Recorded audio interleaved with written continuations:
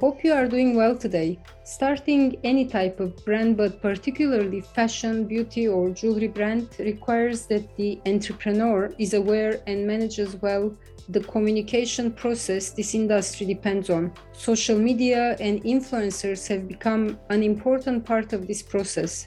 So I've decided who better to talk to but one of the original influencers, Andrea Torres, also known as Style Scrapbook. She's a dear friend of mine, and we actually met after she wore a handbag of mine, and the rest is history, as they say. I hope you will enjoy the conversation. It was very nice to catch up with her after many years. I'm now in Paris. She's, as you know, in Amsterdam. And it was, in my opinion, a very interesting conversation where we talked about the dark side or the negative side or the downside of how the industry can be and how social media has become today. So I really hope you will enjoy the conversation and talk to you soon.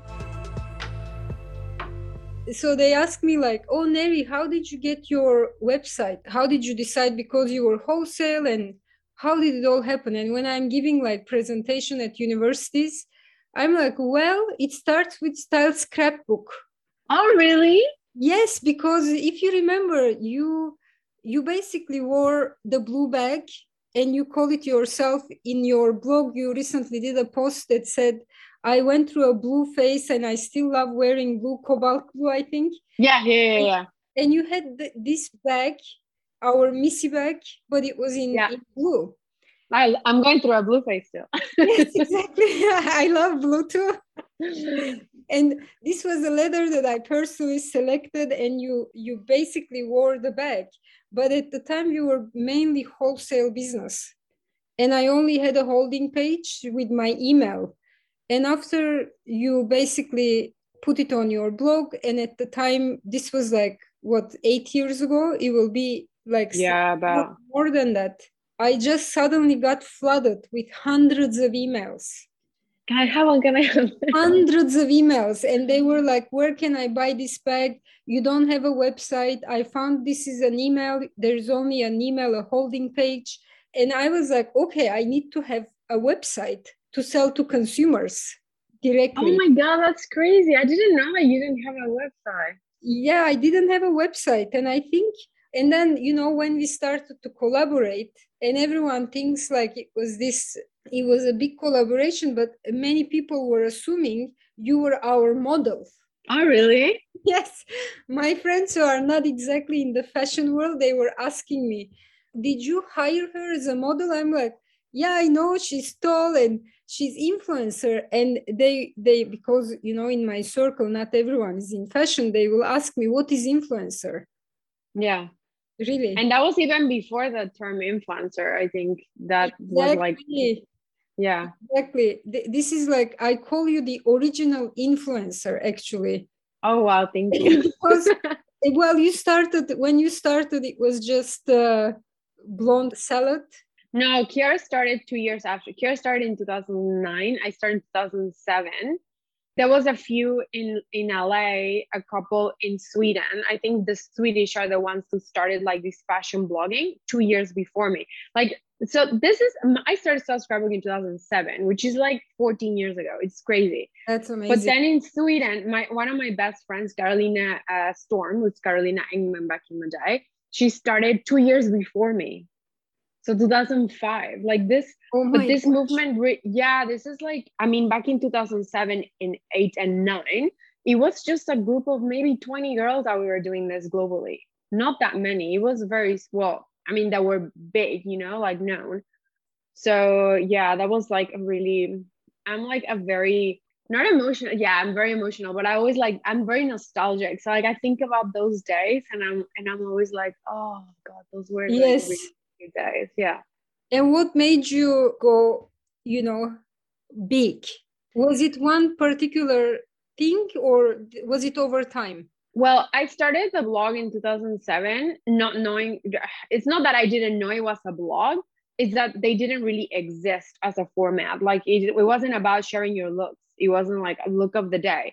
So I wanted to work in fashion and I wanted to be a stylist. Like my goal was to be a stylist, work for a magazine and do the photo shoots and like, because back in the day it was like the traditional jobs that you have in the fashion industry. This whole digital phenomenon didn't really exist. So I wanted to be a stylist. And when I moved here, they told me, you're never going to work in fashion because you don't speak Dutch. So I was like, okay, well, I left my university in Mexico. I left my family. I left my friends. I left everything to pursue this dream. And I'm getting told I'm not going to be able to make it. So I was like, what am I going to do? So I thought, like being the stubborn, like really like daydreamer, like that I still am, but back then I was just like completely fearless. I thought I was going to practice and writing some like little trend pieces and like fashion pieces on the blog, but thinking this was for me, that it was like me and the blog. It was like I was doing it in Word, like you were doing Microsoft Word, but it was on the format of a blog because you could upload photos and stuff. I had no idea people could see my stuff, no idea.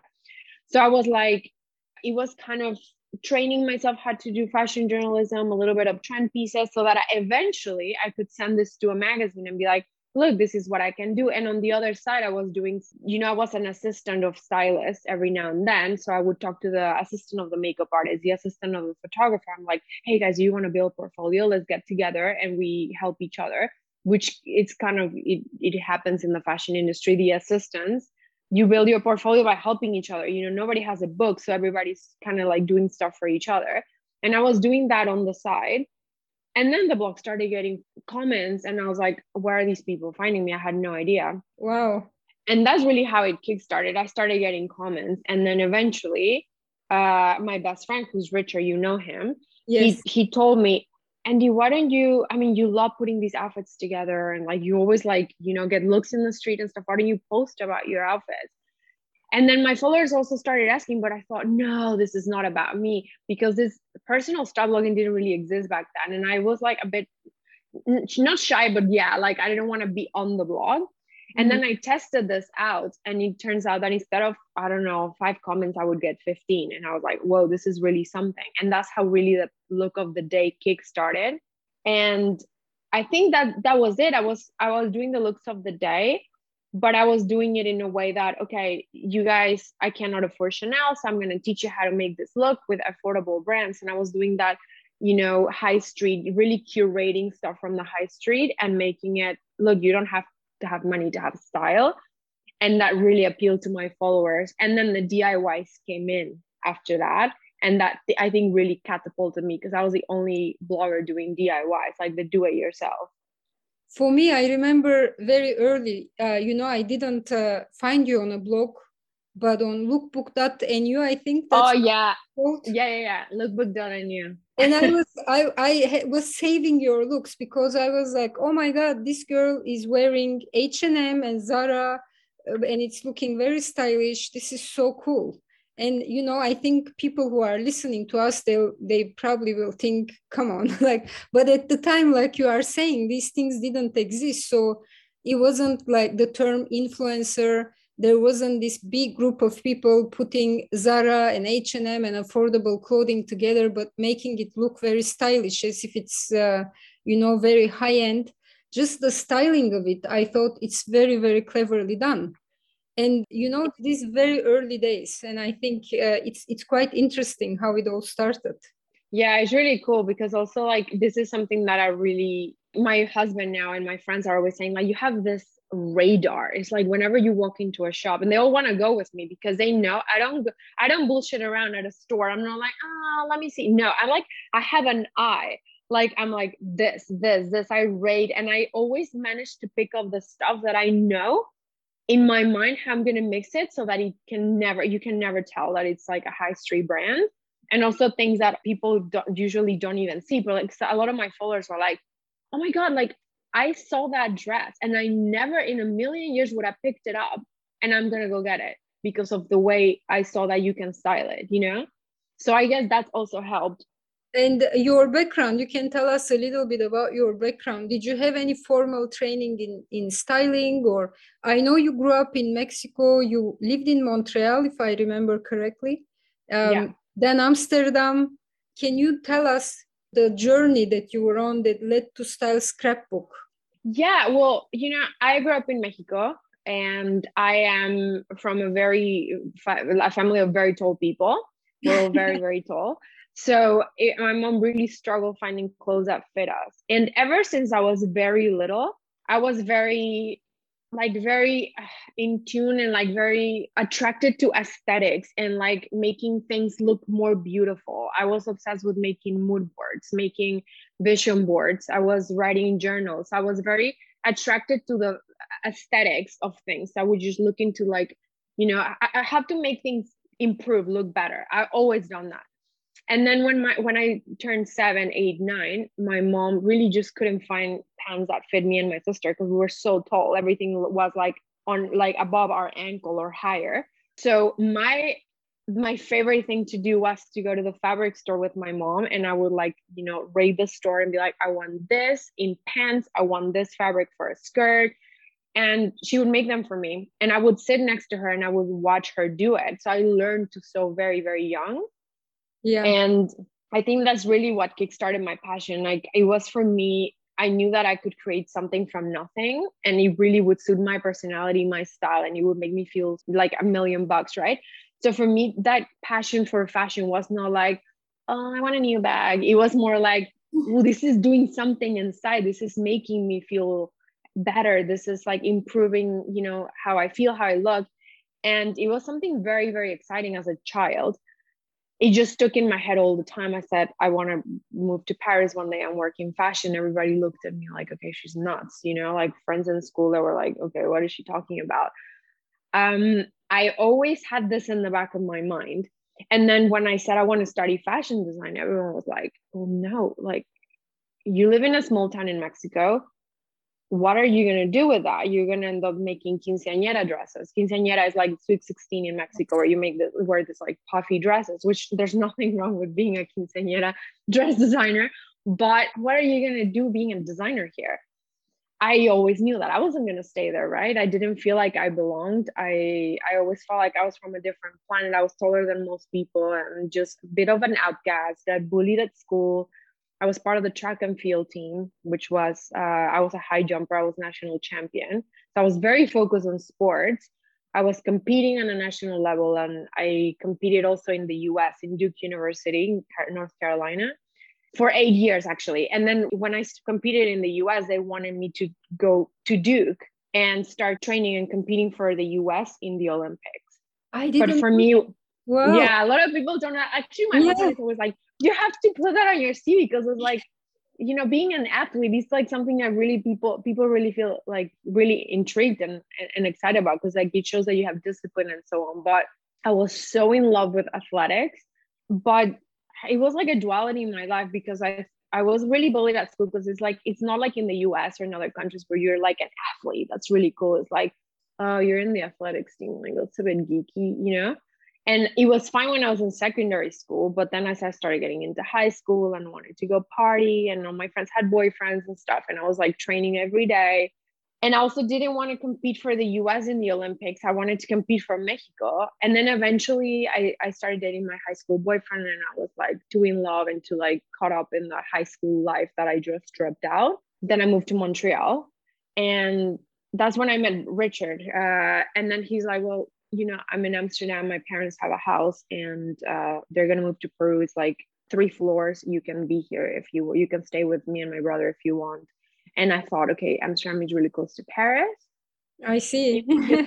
Yeah, I was like, I started like really connecting the dots. But I was doing interior design in Mexico. In between Montreal and Amsterdam, there was a lot happening. I was going back and forth, and I was really not happy going back to Mexico, because I was like, oh, I already see this whole new world in Montreal, these whole new possibilities. I was for the first time, on my own, and thinking, oh, really, the world is my oyster. I can do a lot of stuff. And going back to Mexico for university, I felt like I was caged again, and I was doing interior design because it's another one of my big passions. But I did it because everyone's like, no, what are you going to do with fashion? Like, no. So I kind of shied away. I freaked out, and I thought, okay, well, the next best thing is interior design. And then I did that. But fashion, I mean, I was making clothes instead of my homework. I was like going back to my dorm and making a dress, and I had to do an architectural planning. And I'm like, nah. I mean, I would do it, but like I couldn't. It was really not my thing. So yeah, fashion is always been like around me the whole time. And then I moved here, and then the story about how I started the law, which was because I couldn't get a job. That's right. I remember when we talked in Istanbul. Yeah, exactly. I mean, this whole door shut in my face. I mean, many doors. And I was this expat child. I was a child when I came here, with all these big hopes and dreams and stuff. And I was like, no, no, no, no, no. And I thought, now I think, what drove me and pushed me to do what I did? Because like as you grow older, you would think that you get more brave. I think it's because we know better, so we're like, maybe I shouldn't do that, because I know what can happen if. And when you're a teenager, or like in your young 20s, you're like, what can possibly go wrong? And you just push and push. So now I'm thinking, oh, I'm really glad that I had the guts to do all of that stuff, because it really like changed my life, right?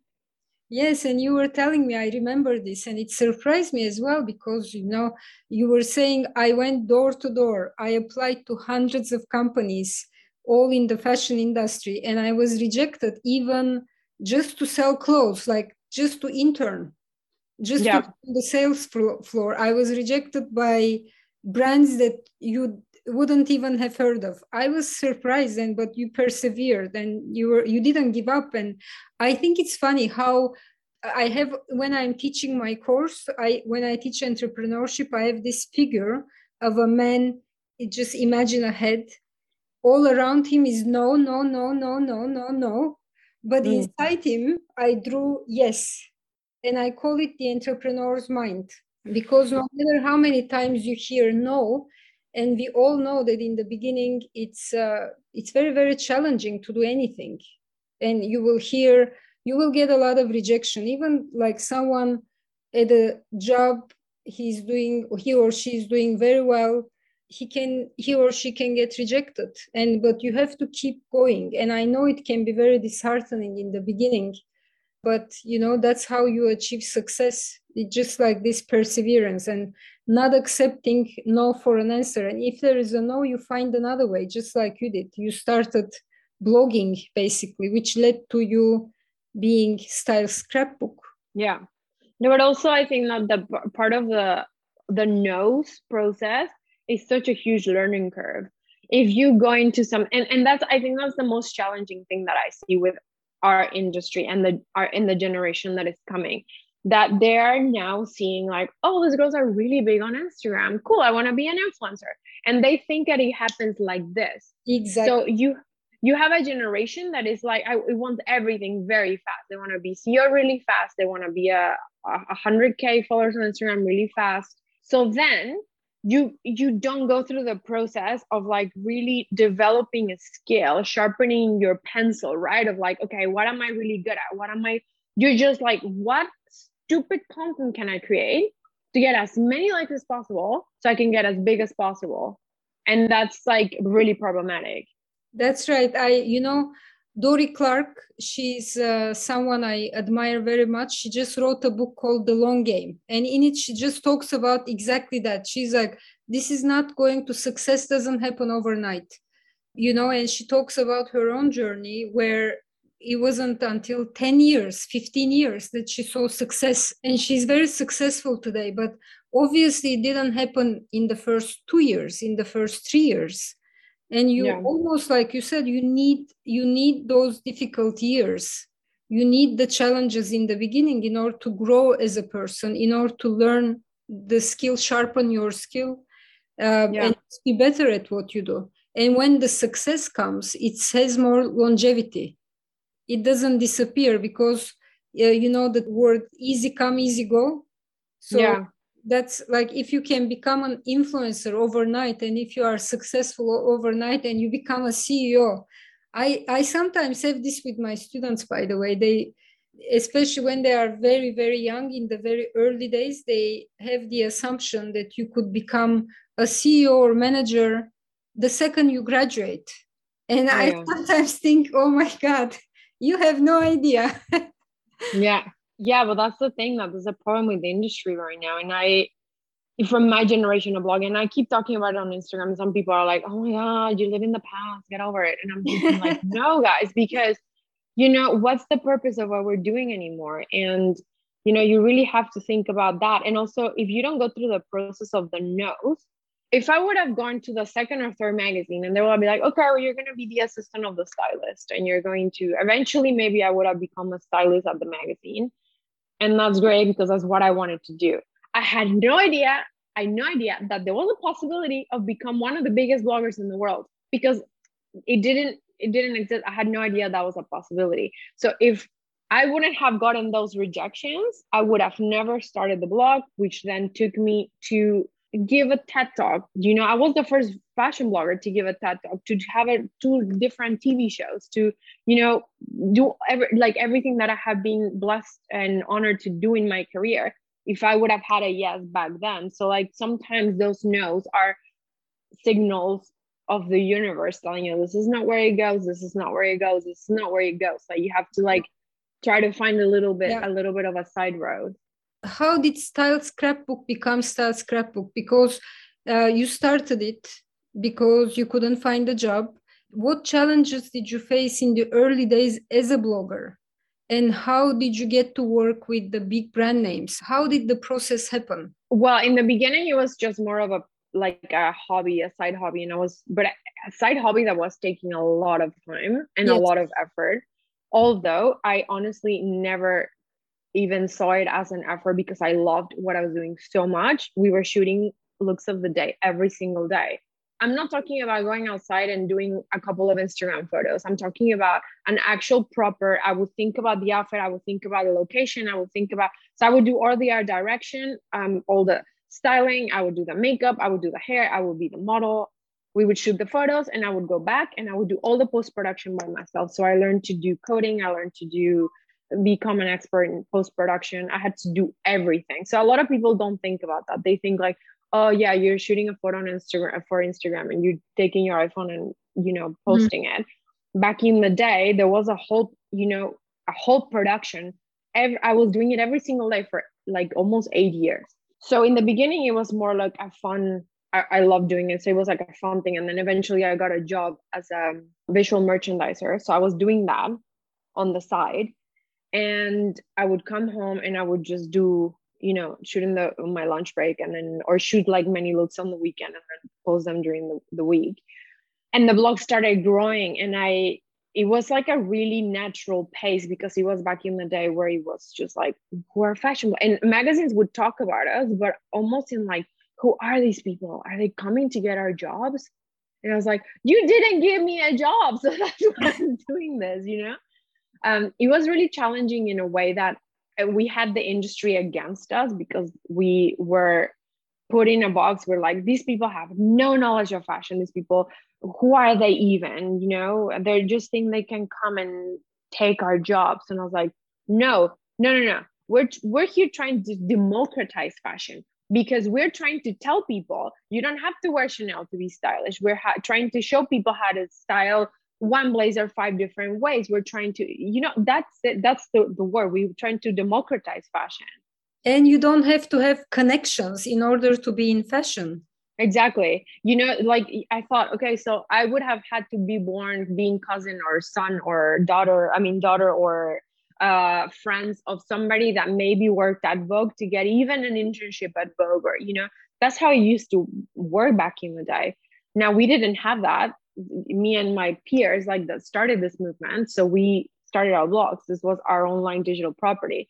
So in the beginning it was like that, but like, I didn't even care. Like we didn't even care, we were just doing our thing, and we were just like, we just kept going until there was a point where there was a shift where it's like magazines started to write about us in a positive note. But this was like maybe 3-4 years later.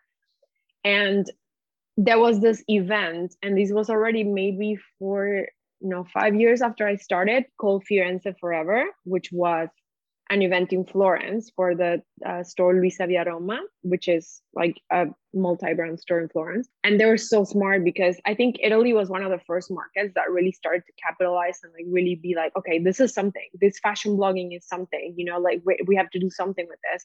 So they would pick, you know, 10 of the best fashion blogs in the world or 20 very, very selected and like curated group of people. They would fly us to Florence twice a year, once in the winter, once in the summer, take us to the store and then plan this photo shoot, you know, for all of us. And we would like, we're able to, each blogger, we were able to curate what we wanted to wear, style ourselves. They would provide makeup artists, photographers, everything.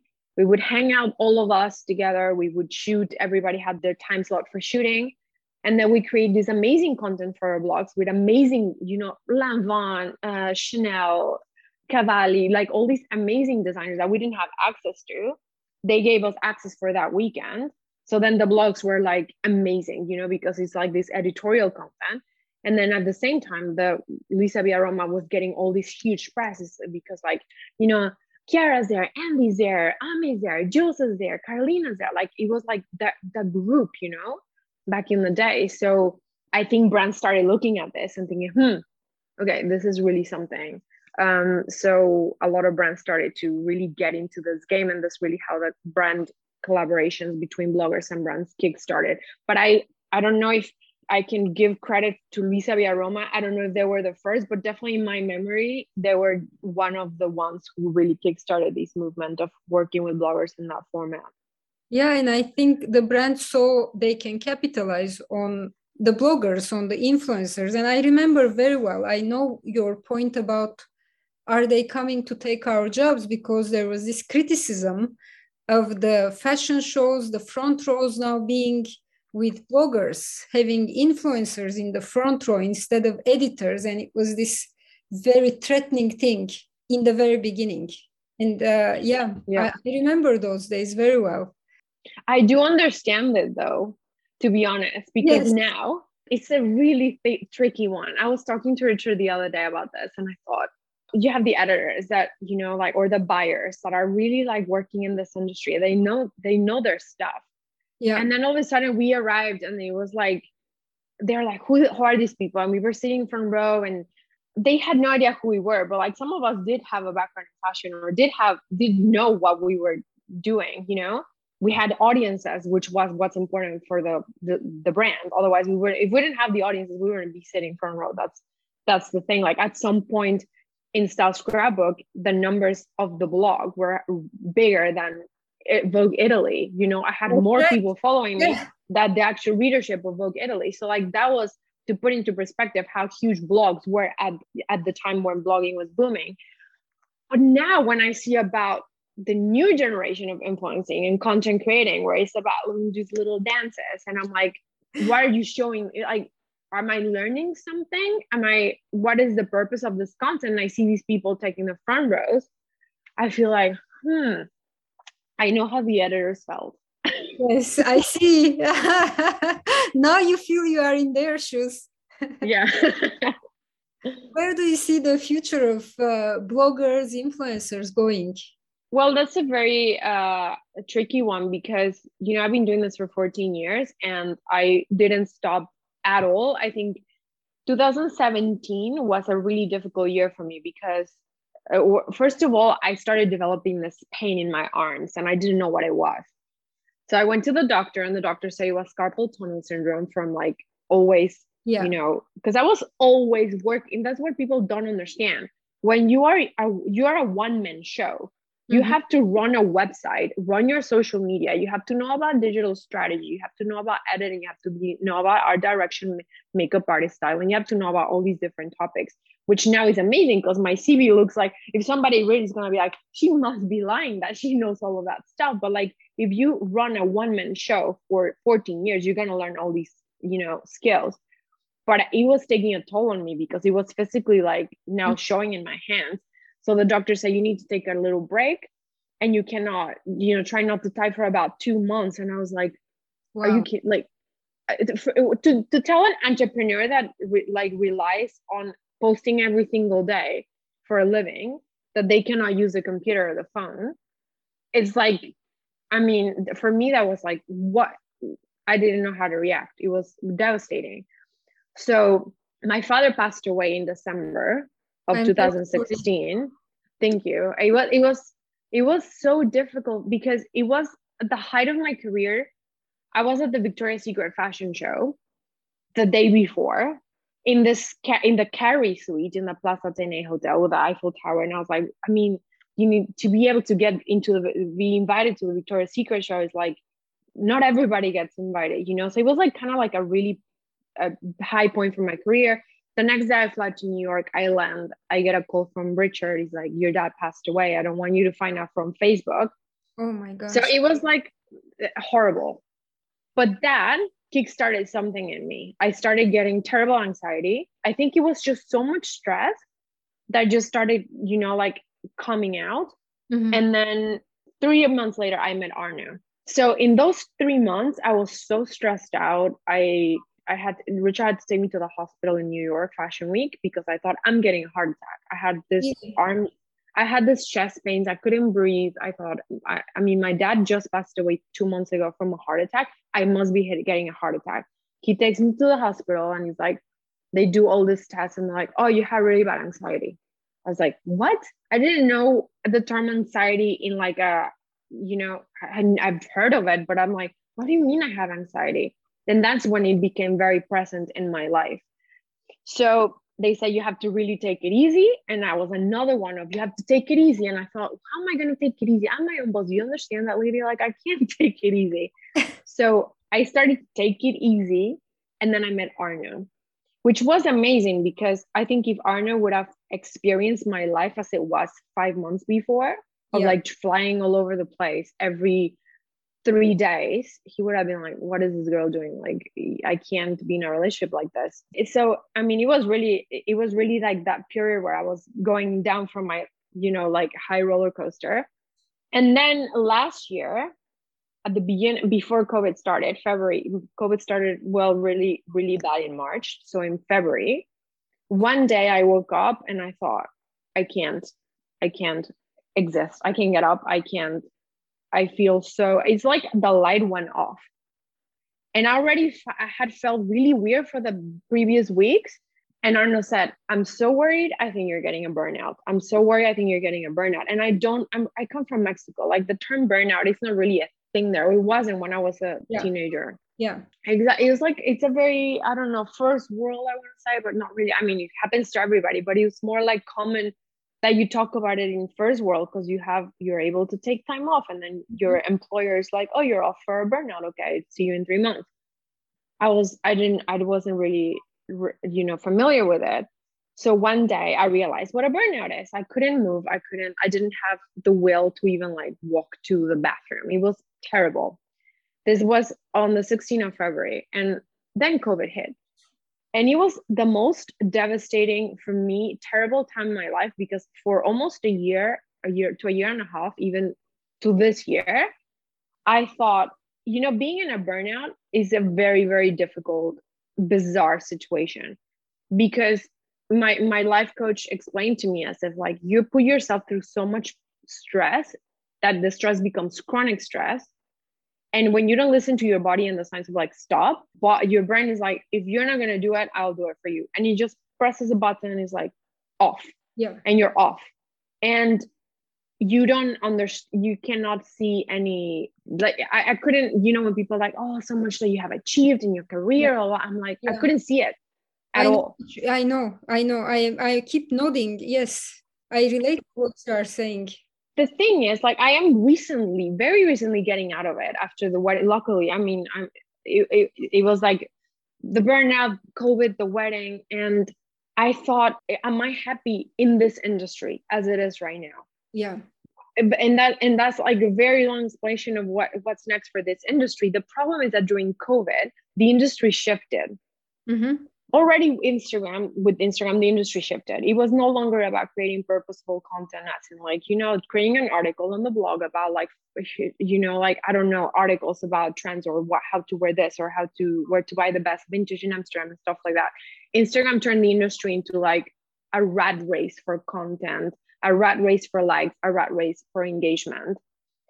And everybody jumped on that train and everybody went at full speed. And it wasn't anymore about that, the purpose of your content and what you could say to your audience. It was about brands wanted to know, how many likes do you get? How many comments are you getting? And you're thinking, how followers do you have? Exactly. So I'm like, okay, my following, my audience is super loyal. And I've been growing this audience for 14 years. But now everybody gets probably an average 0.4% of their following is actually looking at their content because of their algorithm. So it just becomes a situation where you're just creating content constantly in hopes that your audience is going to see it. And it is not, back in the day, I know if I wear this outfit, it's going to do really well. If I create this video, it's going to do really well. With the algorithm, it's a shot in the dark. You have no idea. So the industry right now is moving towards like, just create as much content as you can to see if people will see it. And that's not the industry that I started in, Neri. It's not the industry that moved me, that gave me light, that gave me passion, you know? So I'm really struggling a little bit because I'm not going to leave, obviously, but I miss having that purpose. I miss having that, you know, drive. And it's very difficult when, if I now start thinking, okay, like I'm not going to start doing dances on TikTok. That's not who I am. Yeah. That's not the content I want to push out into the world. If some people want to do that, that's fine. That's not what I want to do. So, you know, the type of content that I do, you know, you don't know if people are going to see it. So like, you feel like, do I even do it on the first place? And I'm in this like kind of like dilemma where I think I've learned so much throughout the past 14 years. I have so much skills that I have been able to adapt. Do I want to still do this, or I do want to do Andy 2.0? And I have that, obviously, but now started working with companies and started to do, you know, really put what I've learned into use and like help companies grow, or help companies understand their audience, or help companies in the creative side. And just, you know, give that step. It was so terrifying for me because everybody's like, oh, you're Andy Torres, you have Instagram. And I'm like, me is not Instagram content. I am so much more things than just a content creation machine, you know? So where this industry is going, it's changing so fast towards a direction that I don't, for my personal content, I don't agree. Mm-hmm. You know, I recently read that Lush, the brand Lush, the cosmetic, well, they're not only cosmetics, they do all these like bath, beauty. Yes. The CEO said, we're out of social media. Arrivederci, we're sick of this. They said, we don't care that we're going to lose 13 million because, you know, the leaks of Facebook about the fact that it was really affecting mental health of teenage girls. And this came out, and this, like, I don't want to be a part of this. Ciao, we're gone. So they removed all of their accounts. And I thought, whoa, that's really brave, because I am at a, you know, like when I had the burnout, I disappeared for 2 months. I should have done it for longer, but I'm like, I've been in content creation mode for 14 years. If I leave, people will forget about me. Well, like, it's really a terrifying. I really relate, you know, you are talking, I keep nodding because I'm struggling with very similar things when it comes to social media. So first with Neri Kara, we have now about 9,000 followers, but I don't post every day. And, you know, I was given advice, you have to post 3 times a day, this many stories, and it's exhausting. I mean, of course, we can hire somebody, and we did at some point, but it didn't feel authentic to me. And that's not what I want to do. That's not what my brand is about. But you know, when I didn't post, like you said, when I didn't post for a long time, they said, oh, but is your brand doing well? Because you haven't been posting. I'm like, I'm pregnant. I have a baby, you know, and I'm the one who posts on Instagram. So it's all me. And now with Mode Métier, I write articles, I'm putting content that I believe in. But what you are talking about, this algorithm, is an interesting one, because I see that the views have changed, the likes have changed, and I heard that it's something that Instagram has been doing on purpose in order to get you to advertise with them. That's of course. Yeah, because they saw this platform, and it's really sad because I mean, I get it, it's a business, but it's affecting so many content creators, affecting so many brands, affecting, everybody basically. But also, like, it's so demotivating because you have your audience that really, and also my audience, my target audience is amazing because they've grown up with me. So they're in the prime age range for brands to want to speak to, because they're the prime target audience, because they have disposable income, because they care about their skin, they care about being stylish, like it's a great target audience. The problem with that target audience is that they consume social media in a different way that really Gen Z consumes social media. So they look at content, but they don't necessarily are liking and like, oh, beautiful. They're not liking and commenting on everything. So with the lack of like and comment, the algorithm reads that as you're not interested. So I'm not going to show you her content anymore. And before they know it, they don't get my content anymore, So that's how it worked. And there's been people that have been very strategic about creating type of content for really young audiences so that their engagement and likes and comments really shoot up, and it's doing really well for them. But at the same time, I am so stuck in my way of like, I was always like, I'm not going to buy likes. I was always so in my moral high ground. That's how I am. I cannot change who I am just to like play the game. So I was like, I'm not going to now start doing, silly stuff or showing my boobs just for likes. It's not going to happen, So I wasn't going to start doing content that was going to really appeal to 12, 13, 14-year-olds, because first of all, that's not me. And second of all, it's not good for brands either, because the brands that are working with me don't want me to push a Cartier bracelet, because maybe they can buy it in 20 years. But it's very interesting that brands look at numbers without really analyzing who's actually behind those numbers. And the algorithm just creates this huge mess, because it's like it's a smoke curtain. And it's interesting because I saw sometimes in my Discover page, I get these reels that people really just post on TikTok and reels at the same time, just to create double content for both platforms. And there was this girl dancing, and I have to like always put not interested, because I don't want to see 14-year-old girl dancing, But what was interesting about this is that these girls did a video dancing, and it says, we wanted to make an experiment. We post the same video, the same song, and in one we really did the choreography, and in the other one we were like just barely doing the bare minimum, because we want to see which of these two videos performs better on reels. One was perfect and the choreography was perfect, and the other one they were just standing like with the same song. Well, the one with the bad song did like 2.5 million views, and the other one got 140K. I mean, for me, this is the crazy thing. Like someone dancing. Okay, I'm 43, so maybe it's the age, maybe it's my I just don't get this. People dancing, getting these 2 million views, 3 million views.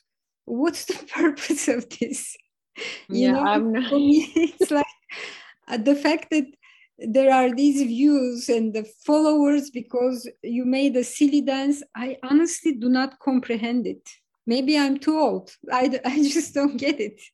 I just, no, I don't get it either. And I mean, the other day, Arno, because Arno's in VC, he's in venture capital, and he researched a lot of companies, and he's like very into all that kind of stuff.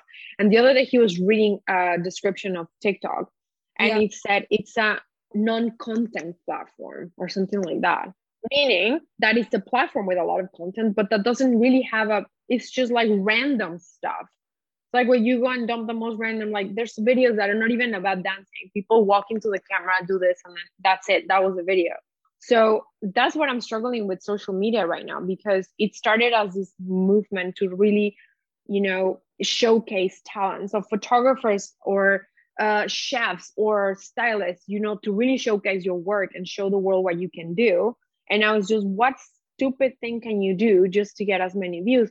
And these videos of these girls, it just shows how the algorithm doesn't really favor good content at all.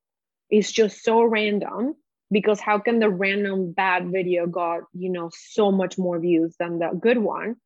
So then as a creator, you get into this mindset where you're like, am I going to spend 3 days producing this concept if I'm going to not even be shown to anybody? And it just becomes really demoralizing.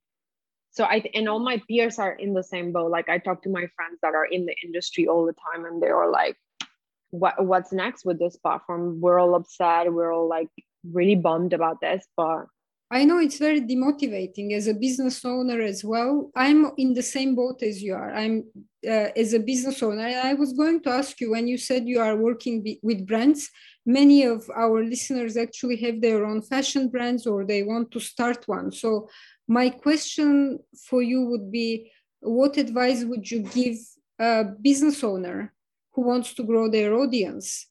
That's my first question. And the second one, can you tell me a little bit more how you help brands and how you work with them? Well, I think that first of all, if you're a brand, you really have to divide and conquer. Like, don't put all your eggs on Instagram, because like also the platform is, I don't know how many, it started in 2013, I believe, like really the kickstart. So it's almost 10 years old. Things change so fast in social media. So you really want to, we don't know where Instagram is going to be in 5 years, so 2 years, and you know, we don't know. So I see a lot of brands putting all their efforts into Instagram, into growing their Instagram, and then the rest, and now TikTok, for example. And then if anything happens to that platform, their whole livelihood is in one platform and it's gone. So I think that really being strategic about which type of content you want to create and segregate that content into all platforms. Pinterest is a really great one, it's been around for quite a while, but it's still a very, very active platform with a lot of inspiration. It has a lot of click through, and also it feels more organic. It feels more like you go in there and you really get all this, like, you know, inspiration kick. It's very aesthetic, and you can create your own little boards and stuff. It's not just like, oh, you're not like that, or you're not going on that holiday. It doesn't keep confronting you of all the things that you don't have. So I think it's, you know, just segregate your content. Think about, for example, right now, Instagram is really pushing Reels because this is a competing product to TikTok. So I mean, nobody knows outside of Instagram what they're trying to do, because they're trying to change it every now and then, so that we don't know what they're doing, so that we are always on our tiptoes trying to figure out what type of content to make. Yeah. But it seems like Facebook and Instagram are pushing video content a lot right now. So just really try to get right on that wave, and just, if you see that a lot of videos going on your feed, okay, this is what they want now. So just try to do more video content on Instagram, and then kind of diversify your content into all different platforms. I think, you know, for me, I love the branding aspect. I love the strategy as well, because obviously I've been a middleman between a brand and a consumer for 14 years. So like for me, it's just such a natural. I have like a gut feeling when sometimes a brand would come to me and they're like, oh, we want to do this campaign, and this is the idea that I have, and I'm sitting there looking at this, and I'm like, that would never work. I know how to talk to the audience, and I know how to make it seem appealing and, you know, interesting, and most of all organic. And because people don't want to be like, this is the best mascara in the world. They want to hear a story. They want to hear that you're actually connected with the brand in some way, that is actually something that you use.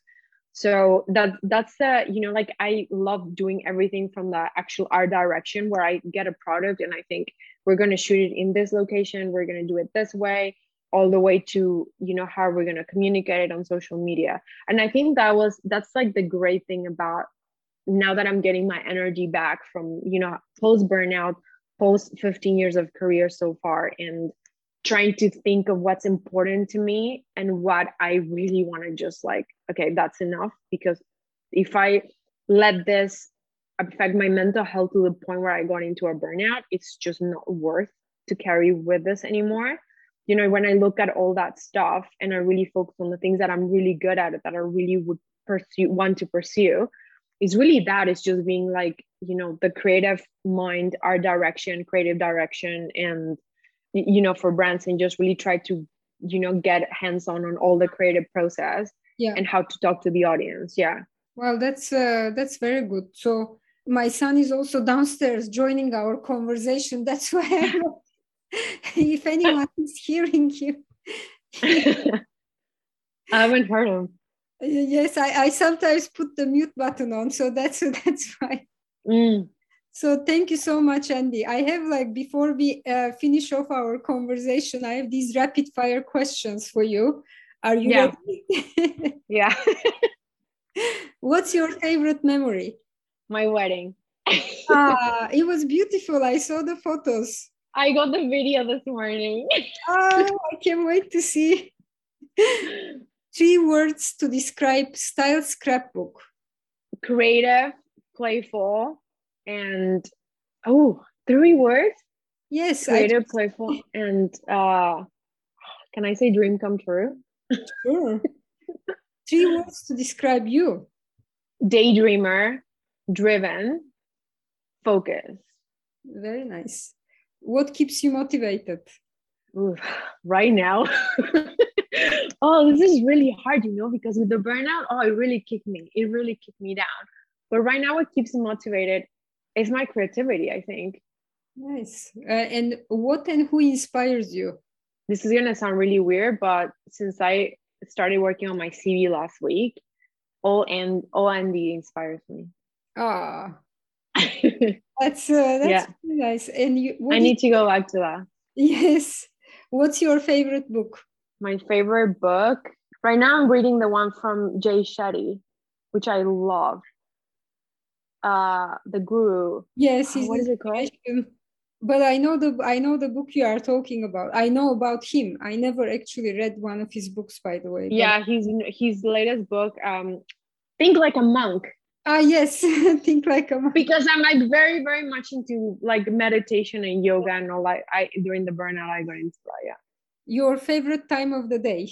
The morning when I'm having my coffee. Yes. What do you want to be remembered for? My perseverance. If you can give advice to your 18-year-old self, what would it be? There's going to come a point in your life where you're going to doubt yourself, but you have to trust that you have it in you to keep going. Excellent. Well, thank you very much, Andy. Thank you. Hope you really enjoyed our conversation. If you want to find out more about fashion entrepreneurship, please check out my newly released book. And if you want any help or advice when it comes to starting a fashion brand, working with influencers, or managing your social media, get in touch with me for a free discovery call. See you next week.